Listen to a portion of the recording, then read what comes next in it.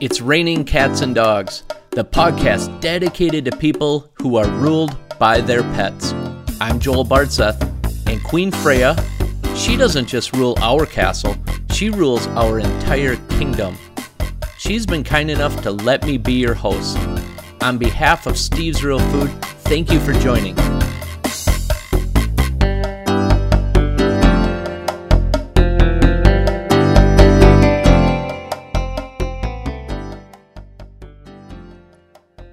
Welcome, everyone, to today's podcast. I'm Joel Bartseth, your host as always. And today we're going to start a 3-part series called Why Raw? So I need a little help with this series because I've been feeding raw for about 20 years. And quite often I forget that I wasn't born with that knowledge. But right now I tend to surround myself with raw information. And it's hard to go back to the beginning for all of those newcomers into the raw world. And I'm sure a lot of people listening have questions about raw food. So I'm going to have Dana Singleton help me out today. She also is one of those people that, hey, we had to learn it as we went, and we weren't always exposed to raw food. So Dana, I want you to take us through your journey and how you got started in the pet industry and walk us up to today, please. Thanks, Joel. I started feeding raw food and learning about raw food almost by accident. I was working at a farm and feed store in Alaska, and I was hired as their equine specialist to come in and talk about horse nutrition. And people would often ask me about dog and cat nutrition, and I realized I didn't really know a lot about it. And also during that time, we had mushers that would come in and buy raw food for their dogs. We had a big freezer in the back that had 5-pound buckets of raw meat, raw salmon, raw moose. And the mushers would buy it. And after watching this go out the door several times, I asked one of the mushers, he was a top runner of the Iditarod and was really well respected in the community. And I asked him, why do you feed raw food to your dogs? And he just looked at me and just so simply said, because my dogs are athletes and they need the highest nutrition and the most digestible food. And then he left, and I just stood there thinking, what am I missing? I don't understand why raw. So I did a little research, and this was back in the early days of the internet. So it really took a lot of work to research raw food for pets. And also at the time, there was a bit of a movement going on, and we started seeing what were called holistic brands coming on the market. Solid Gold was probably the one that most people recognize, but there were some other ones popping up. And I started realizing that things in the pet industry were starting to change. And I started realizing just how much I didn't know. And I also had a dog that was had just been diagnosed with cancer. And the more I was reading, the more I became convinced that everything I was doing had led up to her getting cancer. And I realized that I needed to make changes. And I became a raw feeder back then. And since then, I've seen huge changes, not only in my own pets, but in many other pets. And I'm very passionate about sharing the knowledge that I've learned and to help get more and more pets onto raw food. So I think what we need to do now is let's talk about what is raw food then. When we say it, what are we talking about? Because when I was first presented with raw food way back in the early 2000s by Kirk Dietz, who was my boss at the time, I was a sales rep for a distributor. He came up to me, goes, Joel, I'm going to take you to the back of the warehouse. You got to see this. And we walked all the way to the back of the warehouse, and he had this chest freezer that you might put like in your garage. It was really small. He opened it up all proud, and he goes, raw food for dogs and cats. You're my sales guy. I need you to sell this. And I remember shutting the lid and go, I am not selling that hippie food. And I was picturing leftover human meat hitting the floor, swept up into a bag. I had a lot of negative energy. Let's define what it is. Raw food is simply food that is still raw. It has not been cooked and heat treated, so it still retains all of its nutritional value. It's easier for pets to break down and utilize. It's called bioavailable, meaning the pet's body can recognize and fully utilize the food. So how is it packaged? Like, how does it come? There's lots of different ways that you'll see it packaged. There's nuggets, there's patties, each format of food will come packaged. It comes in a bag. If it's a bag of nuggets, they're loose, you count out by pieces or measure out by scoop how much to feed your pet. If it's a patty, it's something that's typically an 8-ounce patty. Each company has kind of variants on the different sizes and shapes of their food. but an 8-ounce patty is pretty standard in our industry, and it'll come packaged in a colorful, informative bag that you'll find in your freezer, in the store's freezer. So people then will purchase this frozen, and then what do they do after that? So they will purchase it frozen, take it home. If they're going to feed it right away, they'll put it in the refrigerator and let it start thawing. If they're stocking up, they'll fill their freezer with it, and that's how it's done. So my next question, though, is I had that negative energy regarding what I was picturing in my mind. How clean, if that's the right word, is our raw food for dogs and cats?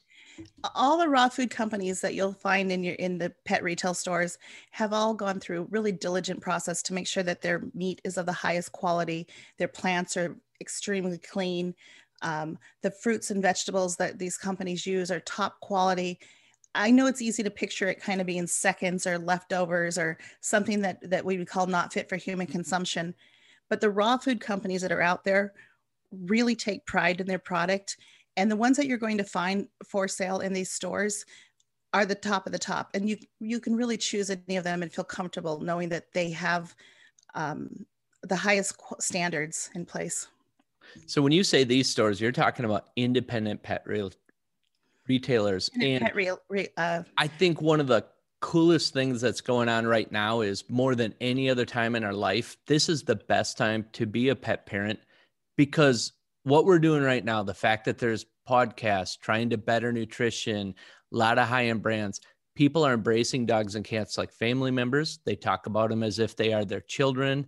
And we're looking for more solutions, as we are starting to look for solutions in our own personal health.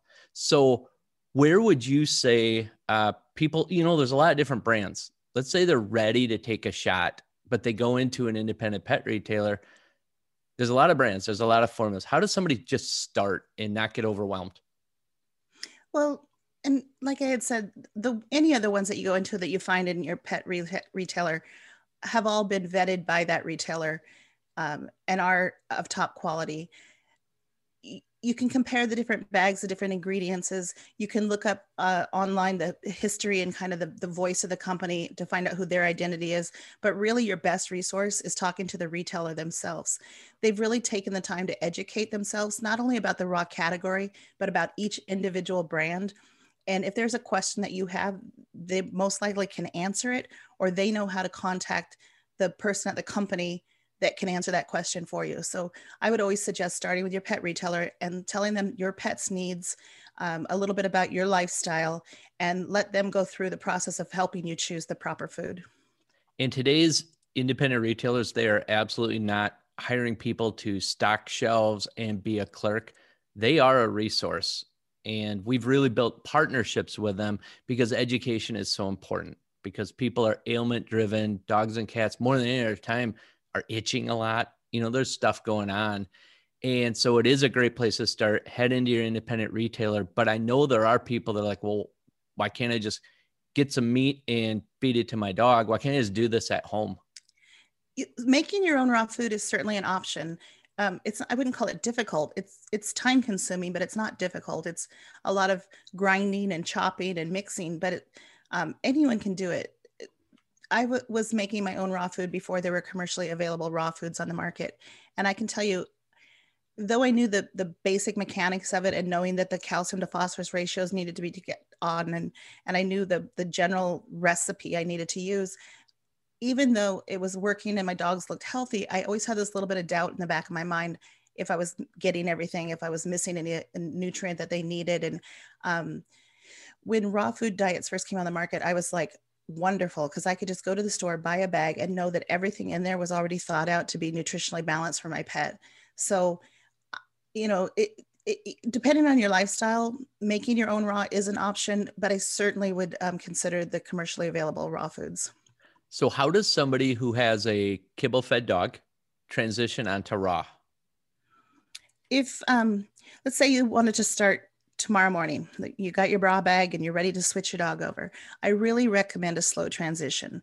Put the same amount of kibble in the bowl that you normally feed, put in a little dollop of raw food next to it, and let the dog eat its meal.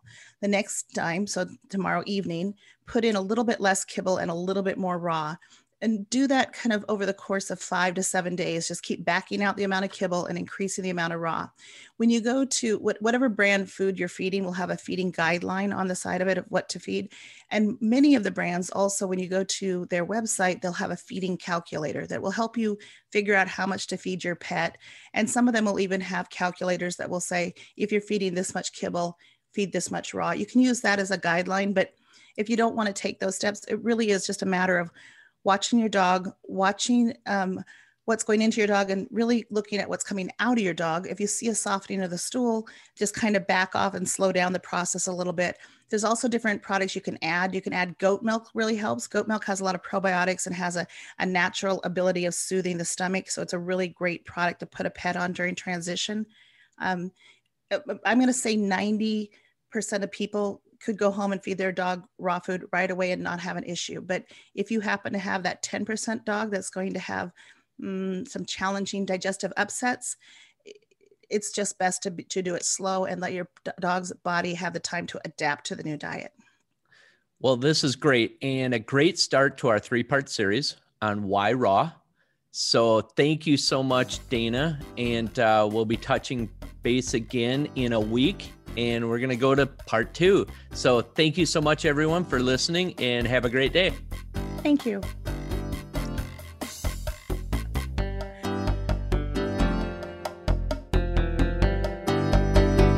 On behalf of Queen Freya, that concludes another episode. It's Raining Cats and Dogs, the podcast dedicated to people who are ruled by their pets.